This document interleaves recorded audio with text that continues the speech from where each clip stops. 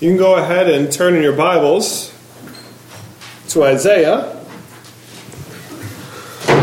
For those of you who weren't here last week, we took a look at Isaiah chapter 6. And in Isaiah chapter 6, Isaiah has a vision of the Lord. And it's in the year that King Uzziah dies, the ruler of Judah at the time, and the people are at a loss to a certain extent. Uzziah had betrayed his position as king and decided that he would also be king and priest. Why not do it all? And God, for that, struck him with leprosy. And so his son Jotham had to take over. And after his son Jotham, there was Ahaz as well.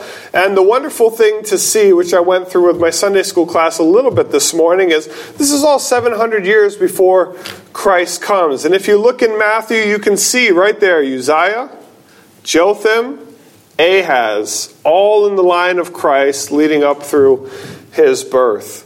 So it's fun to see in the Old Testament all these names, and you think to yourself, is that necessary to memorize, to know, whatever? But the more you know in the Old Testament, the more the New Testament just comes to life. Those genealogies that are like, oh, another name, becomes like, oh, I remember him. That in Isaiah, these kings, these were in the line of Jesus. These are all the things that had to happen for Jesus to be born. When we look through the Old Testament, when we look through Scripture, I think sometimes we remove it from our lives today. Should your life be written about right now, it would be just as much a part of God's plan as these kings are a part of God's plan. And Jesus is a part of God's plan, and Joseph is a part of God's plan, and Mary's a part of God's plan, and the blind men are a part of God's plan, and the lepers are a part of God's plan. You also are a part of God's plan. You don't get to see the background. We get so much more information in the Word of God about these people, what He's doing. But you are a part of God's plan. And if you're a Christian, then He's causing all these things that are happening to you to work together for your good and for His glory. Whether they feel great or not, it's for your good and for His glory. So the thing that's enjoyable as I walk through Isaiah is to be able to see 700 years before the birth of Christ. These things are being talked about. These things are being worked out. Andrew was complaining today that time moves very strangely when you're expecting something to happen. If you're expecting something fun to happen, it takes forever to get there. And when that fun thing gets there, it's gone like that. And the more fun the thing is going to be in the future, the longer it takes to get there. And so now imagine these people are waiting for a good king, a king that will lead them, a king that is true to his word, one faithful king. And all they keep getting is faithless king after faithless king. Maybe this king's pretty good, and then another homewrecker. Like it just keeps up and down and up and down.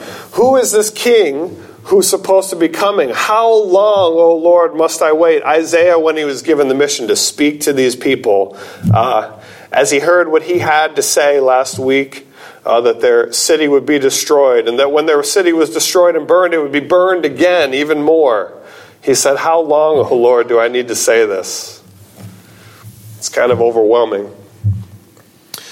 And so at the end of chapter 6 in Isaiah, it's given just a slice of hope at the end. It says this: though a tenth remain in the land, in verse 13 of Isaiah 6, it will again be laid waste. But as the terebinth and the oak leave stumps when they are cut down, so the holy seed will be the stump in the land. So even though God's going to destroy all these people, all His people, there will be a seed that's left in the land. He speaks of a seed, a remnant of God's people who will survive. And they've been surviving since the day of Adam and Eve. Right? God could have wiped them out there, cast them out of the garden. That could have been it. But it wasn't. He said that the woman's seed would crush the serpent's head. You see that in Genesis 3:15. And so it's going to be in the future. So there's always been a seed. There's always been a remnant of people left behind that God has left, bringing hope and peace to the people. So here we are, to get back up to speed. King Uzziah has died. He has a son, Jotham. Jotham has a son, Ahaz. And Ahaz is now the king over Judah. Israel's to the north, Syria's to the north, and they've both joined forces to survive. And So here is Ahaz in Judah, and he's nervous because the Assyrians are strong. Not only are the Assyrians strong, but Israel wants to come and attack Ahaz as well, and so does Syria. And so he's wondering, what in the world should I do? God tells him he won't be utterly destroyed and insists, in fact, that Ahaz ask God for a sign. Okay, so Ahaz is scared for his life. He doesn't know what to do exactly. And so God says, go ahead, ask me anything. Ask me anything in the highest heaven. Ask me anything in the depths of Sheol to be a sign to you, to prove to you that I'm for you. Just follow me. Like, what sign will it take? And Ahaz says, whoa, I'm not going to test God. So he refuses to say anything. Ahaz refused to put the Lord to the test in that way, and so the Lord says through Isaiah this, and this is a verse you all should know. Chapter 7, verses 13 to 14. Hear now, you house of David. Is it not enough to try the patience of men? Will you try the patience of my God also? Therefore the Lord himself will give you a sign. The virgin will be with child, and will give birth to a son, and will call him Emmanuel. You'll see later in Matthew, right? Emmanuel means God with us. And if you know your Hebrew in here as well, it means that right here as well. God with us. All throughout Scripture, God is providing again and again from beginning to end. And here is no difference, providing for his people. What Israel needs, what Judah needs, is not to team up with the Assyrians to live. They need to follow God. They need to trust God. They need to fear God. They don't need to build another altar to a different God. They need God to be with them. Emmanuel, God with us. So God promises to send them a sign. And this sign they are to watch for. And this is a son born of a virgin who is in fact God with them. Isaiah chapter 8 reveals all the ways God's people fear those who surround them, but do not fear God. So we're going to look at that. In Isaiah chapter 8, starting in verse 12, this is what he says about the people. Do not call conspiracy everything that these people are calling conspiracy. Do not fear what they fear. Do not dread it. The Lord Almighty is the one you are to regard as holy, like we talked about in chapter 6. Holy, holy, holy. He is the one you're to fear. I love Isaiah's preaching this because now he knows for sure it's God you're to fear. It's God who is holy. He's the one you should dread, and he will then be a sanctuary. But for both our houses of Israel, he will be a stone that causes men to stumble, and a rock that makes them fall. And for the people of Jerusalem, he will be a trap and a snare. Many of them will stumble. They will fall and be broken. They will be snared and be captured. Pause right there. If you know your Bible and you know your New Testament, who is the rock of stumbling? Who is the rock of offense? Jesus is. Oftentimes we look at Isaiah 7:14, we say, there's Jesus. We look at Isaiah 9 and in the end, verses 6 and 7, and we say, there's Jesus. But right here is Jesus as well. Jesus is the rock of stumbling. Jesus is the rock of offense. Many of them will stumble. Many will fall. Many will be broken. They will be snared and captured. Bind up the testimony and seal up the law among my disciples.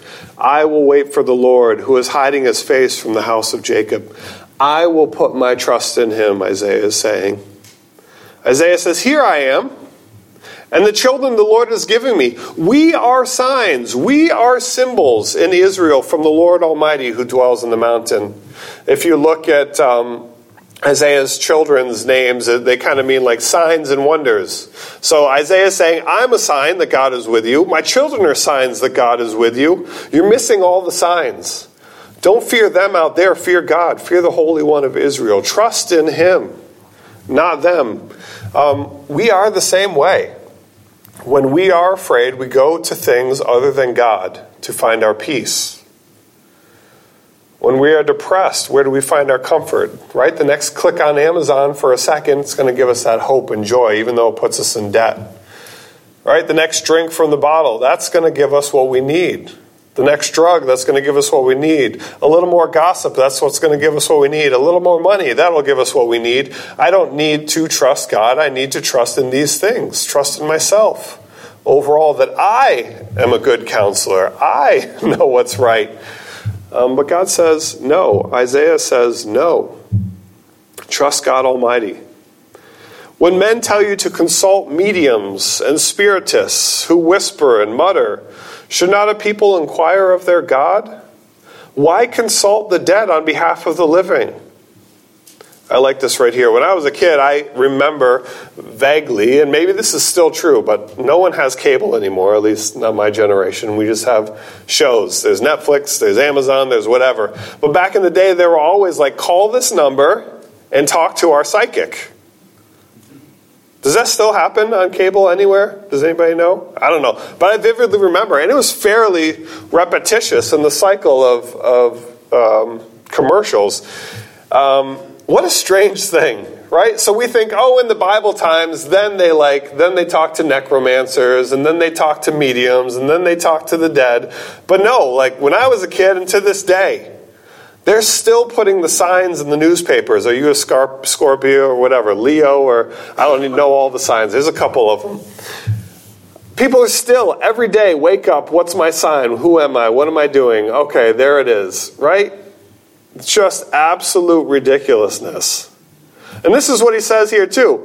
Men tell you to consult mediums and spiritists. And what do? They whisper and they mutter.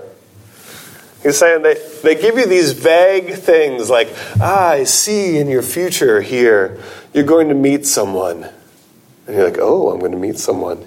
Yes, and things will happen. Oh, here's $50 more. Tell me some of those things. You will eat near them. Okay, for $20 more, I'll tell you what you'll have. You will have carbohydrates. Guaranteed. Right? He says they're whispering, they're muttering, they're just saying vague things. They're telling you what you want to hear. But the word of the Lord, the law and the testimony, if they do not speak according to this word, they have no light of dawn. They have no truth in them. Leave them. The word of the Lord is clear. The Torah, what we have, the laws that you've been given, what Isaiah is speaking to you, that is clear, that is bold, that is profound, that is true. Leave your idols, follow God. Stop being afraid and obey God. Follow God. Trust God. Hope in God. If they do not speak according to this word, they have no light of dawn. Distressed, hungry, they'll roam through the land. When they're famished, they'll become enraged, and looking upward will curse their king and their God. So he's saying these people, they're following after the mediums and the necromancers and the fortune tellers, and they're trying to tell them good things and good things and good things, but none of those things are happening, and now they're getting angry. Now we have no food. Now we have no drink. Now we have no hope. And so now they curse their God. Well, God said, come to me, and you went the other way. And they're enraged at God. They curse the heavens. They curse their God. They'll look toward the earth and see only distress and darkness and fearful gloom. They'll be thrust into utter darkness. So this is where they're left here. They've turned from God. There is no hope now. They're hopeless. They're in darkness. People all over the world are like that today as well. Right, maybe some of you are like that today as well. Overwhelmed by your situation, by your problem, by decisions you have to make. No amount of searching the internet is going to get you what you need. Right? The right boy is not going to make it happen. The right girl. Right? Enough money in your 401k isn't going to do it for you. When that's gone, you're just going to be enraged if God is not your anchor. Ultimately, what they're just saying is God is enough. Trust in God. God is enough. So here we are. We're at the end of chapter 8, and all the people are in distress, and they're all hungry and enraged, or soon will be. Cursing God, they look to the earth, but they see no hope there on earth. And then Isaiah 9 starts. Nevertheless, there will be no more gloom for those who are in distress. In the past, he humbled the land of Zebulun and the land of Naphtali, but in the future he will honor Galilee of the Gentiles by the way of the sea along the Jordan. I'm going to pause there. It's funny when you're preparing a sermon, it's like you're wondering how many people remember these stories and how many people don't. Because I almost don't want to give away some of the punchlines as I preach. Not a punchline as a joke, but like, this is talking about Galilee. It's saying that back in the day, these people were crushed. There's no hope there. But I'm going to do something in Galilee. Right? And for us, we go, Galilee? Hold on, let me flip to that New Testament. Who's out of Galilee? Christ is out of Galilee. And so again, we see like the Isaiah 7, and we see the verses 6 and 7 in chapter 9, and we say, these talk about Jesus. But here it is as well. Right here in the very beginning. In the future, he will honor Galilee of the Gentiles by the way of the sea. Where does Jesus spend so much of his time? In the Sea of Galilee.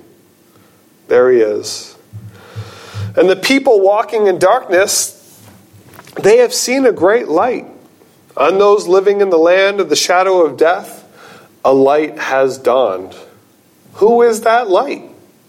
Jesus is that light. You have enlarged the nation, increased their joy. They rejoiced before you as people rejoice at the harvest and as men rejoice when dividing the plunder. For in the day of Midian's defeat, you have shattered the yoke that burdens them, the bar across their shoulders, the rod of their oppressor. Every warrior's boot used in battle and every garment rolled in blood will be destined for burning, will be fuel for the fire. So he's saying, my people who are in distress, this is what's going to happen in the future. Just in the day of Midian's defeat, what I like about this is who defeated Midian? It was Gideon. Gideon defeated the Midianites. How did he do that? Right? He whittled down all his men because God told him to. I only want 300 men. And his men were so small, yet they still went against that city. And who defeated the Midianites? God did. He confused them so much that they started running, killing each other. Right? Who ultimately was in control of that situation? God. It was the zeal of God that crushed the Midianites, that broke the rod that was on the back of the people.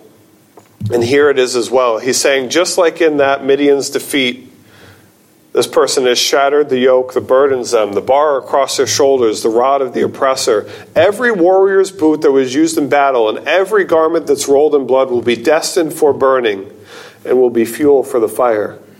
There's a day coming when war will be done. And then he says this, for to us a child is born. And you know this passage here. The one taking away this gloom and distress is a child. Now, so what? Many children have been born. This isn't even like the exciting part of the passage yet.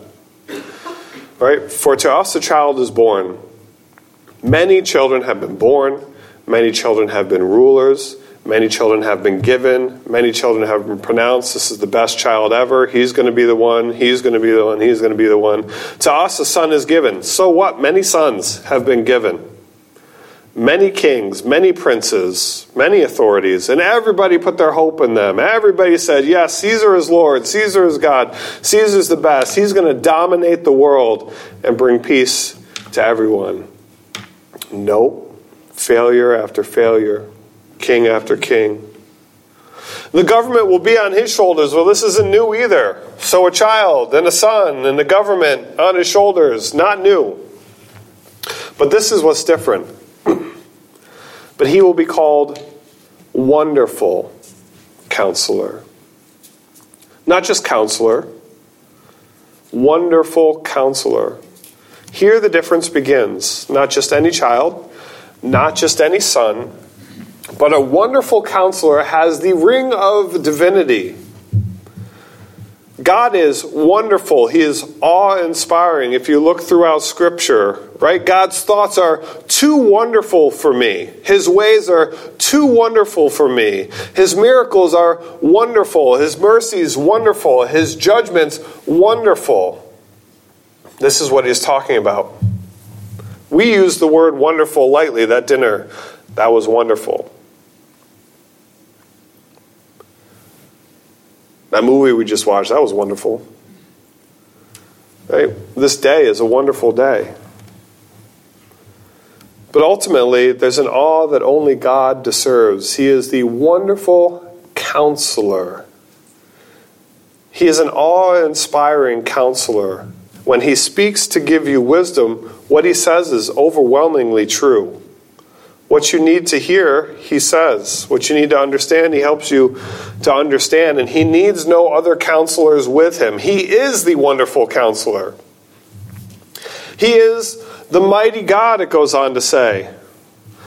Some here may say, right, well, hasn't like Caesar and haven't other people been called God in the past? Is this unique to him? Well, when the prophets spoke to the kings, they did not use kids' gloves. They did not flatter them and they did not butter them up.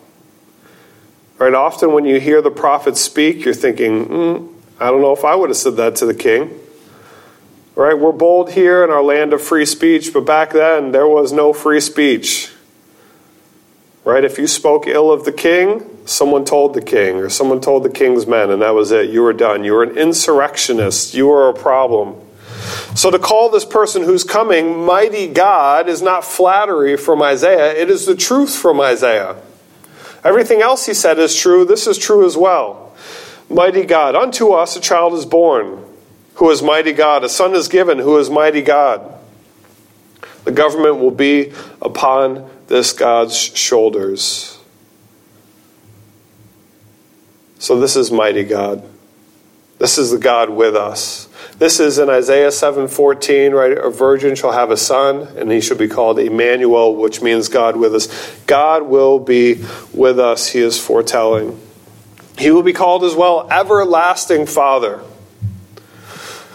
If you look through any sort of statistics, you'll see prisons are full of children with no fathers. Abandoned, left, whether they died or whether they were in prison themselves or whether they just left to go somewhere else and abandoned their children. Right? These are some of the most distressed and troubled and troublesome people are those without their fathers. But here we see that this person will be called the Everlasting Father. Day in and day out he will be with his people, never to leave, to always bring hope. And also, he's not a father who, when he gets home and when he comes to the house, all he does is bring terror and destruction, where you run and you hide because dad's home. But instead it says this is the everlasting Father, but he's also the Prince of Peace. When dad comes home, there's peace in the house. He reorganizes things in a good way, where everybody is safe. He reorganizes the world in a way where everyone is safe. There's so much anxiety, especially even more, it seems like that more and more people are afraid of each other when you go out. When you go to the store, when you go to different places. Maybe it's just changed because I'm older, but it seems like more and more of us are just kind of in our own space. Let's not talk to anybody else. Let's leave everybody alone. And less people going out, less people interacting with strangers because in a way we're just afraid. And because there's no father there who's bringing peace and calming the nations and the people. And man, that is like such a good illustration in our family. Right? My kids will go at each other. Like, at each other. Until someone goes, Dad! And what do? I go and I bring that peace. Right? But my kids find security in that. If dad was not there and if mom was not there, there would be no peace. My kids would destroy each other. There would be one that survived and all the rest would be dead, or maybe they would gang up on one and survive another day until there was another mutiny somewhere, right? But is the Father, the peaceful Father who comes in, who has all authority, who says, no, we're going to stop. I'm going to the best of my ability, take my wise counsel and apply it to the situation that I never saw coming in a million years. How somebody touched somebody's bed, which caused an all-out war. And, it's all true. But it's not just true in my family, it's true in everybody's family. There was a point where everybody feared for their lives, and it required a greater authority to step in. Dad, my sister's going to kill me. You need to get up here. My brother's going to kill me. You need to get up here, right? Many of you with brothers and sisters know that's true. Had Dad not stepped in, you would be under a lake somewhere, right? Whatever it is. Whatever it is, that is a reality. And that's the reality of this world. If God does not step in, we will destroy ourselves. We absolutely will. When everyone does what is right in their own eyes, when anarchy rules, nobody makes it out alive. We need a Father who is present, a Father who is almighty, all authority. He's a wonderful counselor. He counsels the people perfectly. He settles their disputes. He brings peace to the people. He sets up rules and boundaries that don't change every second. This is what I love. He's the Prince of Peace. Of the increase of his government and of peace, there will be no end. Many governments and many peaceful days have come and gone. But this child was to bring a government and a peace that doesn't end. And it would continue to grow until it overtook the world. He'll reign on David's throne and over his kingdom, establishing it and upholding it with justice and righteousness from that time on and forever. This one spoken of Isaiah and promised by God the Father is to reign in the line of David on his throne. And this is what I love about that, is he will not be partisan. He cannot be bought. And so justice and righteousness will rule. In our world especially, it seems like every single day there's a law that's set, and then the new government comes in, tears down that law, puts up another law. Whether it's for or against the laws of God, it changes constantly. Every 4 years, we get another set of rules, another set of taxes, another set of whatever it is that we need to learn, study, and now apply to our lives. Whether, again, for better or for worse. But with God, it is not like that. His laws will be settled. His rules over the land from this country here all the way around the earth. Right now, people are banging down the doors of America to get in and get out of their country because it's terrible. But in the future, there will be no terrible place to go. You'll be taking a trip not to get away from the terrible land you live, but to see something new, to see something different, where the laws are the same. You don't need to get a specific passport to go here or there. You don't need to memorize whether the peace sign is a good sign or a bad sign in that country. It's all good. You go to the Caribbean to have a good time. You go to Dominican Republic, to Haiti, to whatever it is. Whatever the land is divided in the world when God rules, the government will be the same. The holy laws of God, where peace rules the land. And you don't have to be afraid that the government will betray you, that the government will need a bribe, that the government will looking to lock you up. God will rule, the Prince of Peace, the Lord of Lords, the King of Kings, the one who sits on the throne of David, and his justice and his righteousness will rule from that time on until forever. And the great part is, too, that none of this requires all of your effort to accomplish it. When you think to yourself, what army should I join then in the future? How should I follow this King of Kings and this Lord of Lords? Because look at the next verse. It's the zeal of the Lord Almighty that will accomplish this. What's the point of saying that? The point of saying that is that nobody can stop it. If the zeal of the Lord Almighty is going to accomplish this, then there is no one who can stop it. It will happen. It is guaranteed. And so, unto us a child is born, unto us a son is given. He will be called Mighty God, Everlasting Father, Prince of Peace. Of the increase of his government and peace there will be no end. He will reign on David's throne and over his kingdom, and establish and uphold it with righteousness and justice. And the zeal of the Lord Almighty will accomplish it.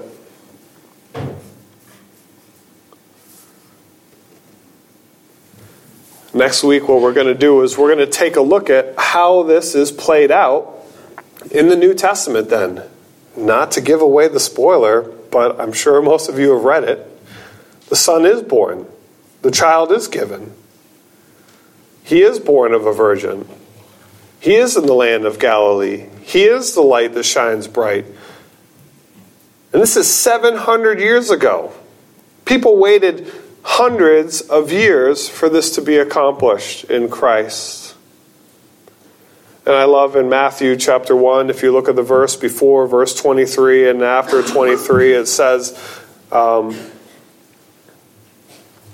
his name will be called Jesus, for he will save his people from their sins. And then it quotes from Isaiah and says right here, a virgin will be with child, and his name will be called Emmanuel, which means God with us. Jesus is the fulfillment of that thing. So basically what I want you to take heart in here, right? When I preach, I don't always have like an application. What I want you to know is this is what God is like. This should shape your outlook on the world. God is in control of all these things, but there are also just natural applications that come from this. Trust God. His word is clear. Do what it says. But most of all, know this. As you fail day in and day out to accomplish all that God has planned for you to a certain extent, right? The good that you should do, you don't do. The zeal of the Lord, the zeal of Jesus Christ, has accomplished your salvation. Meaning your hope and your rest today is built upon the work of Christ.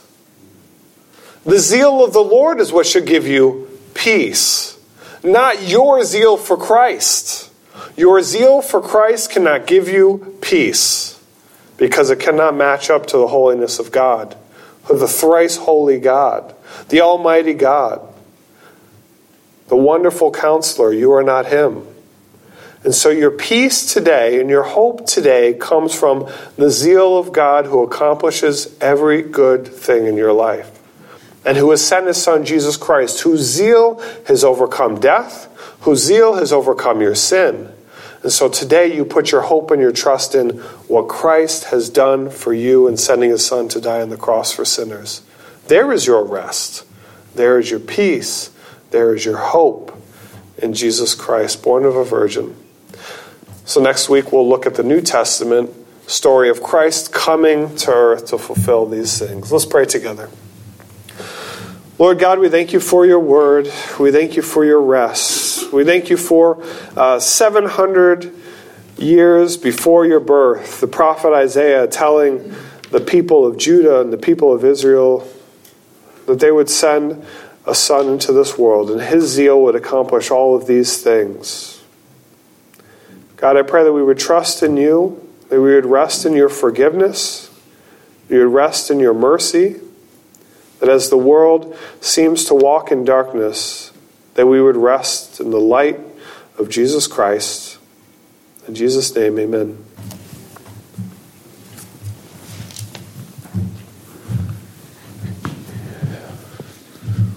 Turn your hymn books to 122. Who is he in yonder stall? We're going to sing this. First and second verse, then the chorus.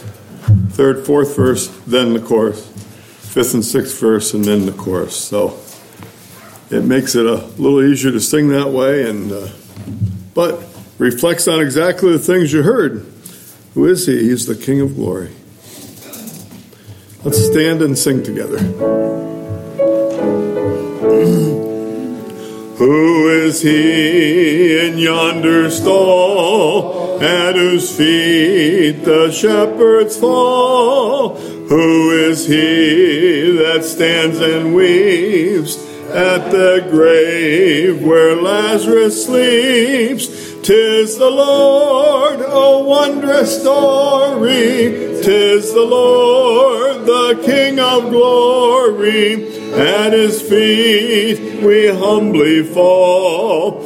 Crown him, Lord of all. Lo, at midnight, who is he? Praised in dark Gethsemane. Who is he in Calvary's throes? Ask the blessing of his foes. 'Tis the Lord, the King of story. 'Tis the Lord, the King of glory. At his feet we humbly fall. Crown him, Lord of all. Who is he that from the grave comes to heal and help and save? Who is he that from yon throne rules the world of light alone? 'Tis the Lord, a wondrous story. 'Tis the Lord, the King of glory. At his feet we humbly fall. Crown him, Lord of all. Gracious Father, we're so thankful for your word. Thankful for how it redirects us to look at life from your perspective. The great almighty God, the wonderful counselor, Prince of Peace, to know that joy of walking with you and being at peace because you are in control of this world. You're in control of my life. Help us, Lord, as we go today to apply that to our hearts and lives, to look forward to the rest of the story, but to be very aware that you are alive and well and working in our behalf. We praise you so much for this time to worship. Send us off rejoicing in the fact that you came and will be coming again. In Christ's name, amen.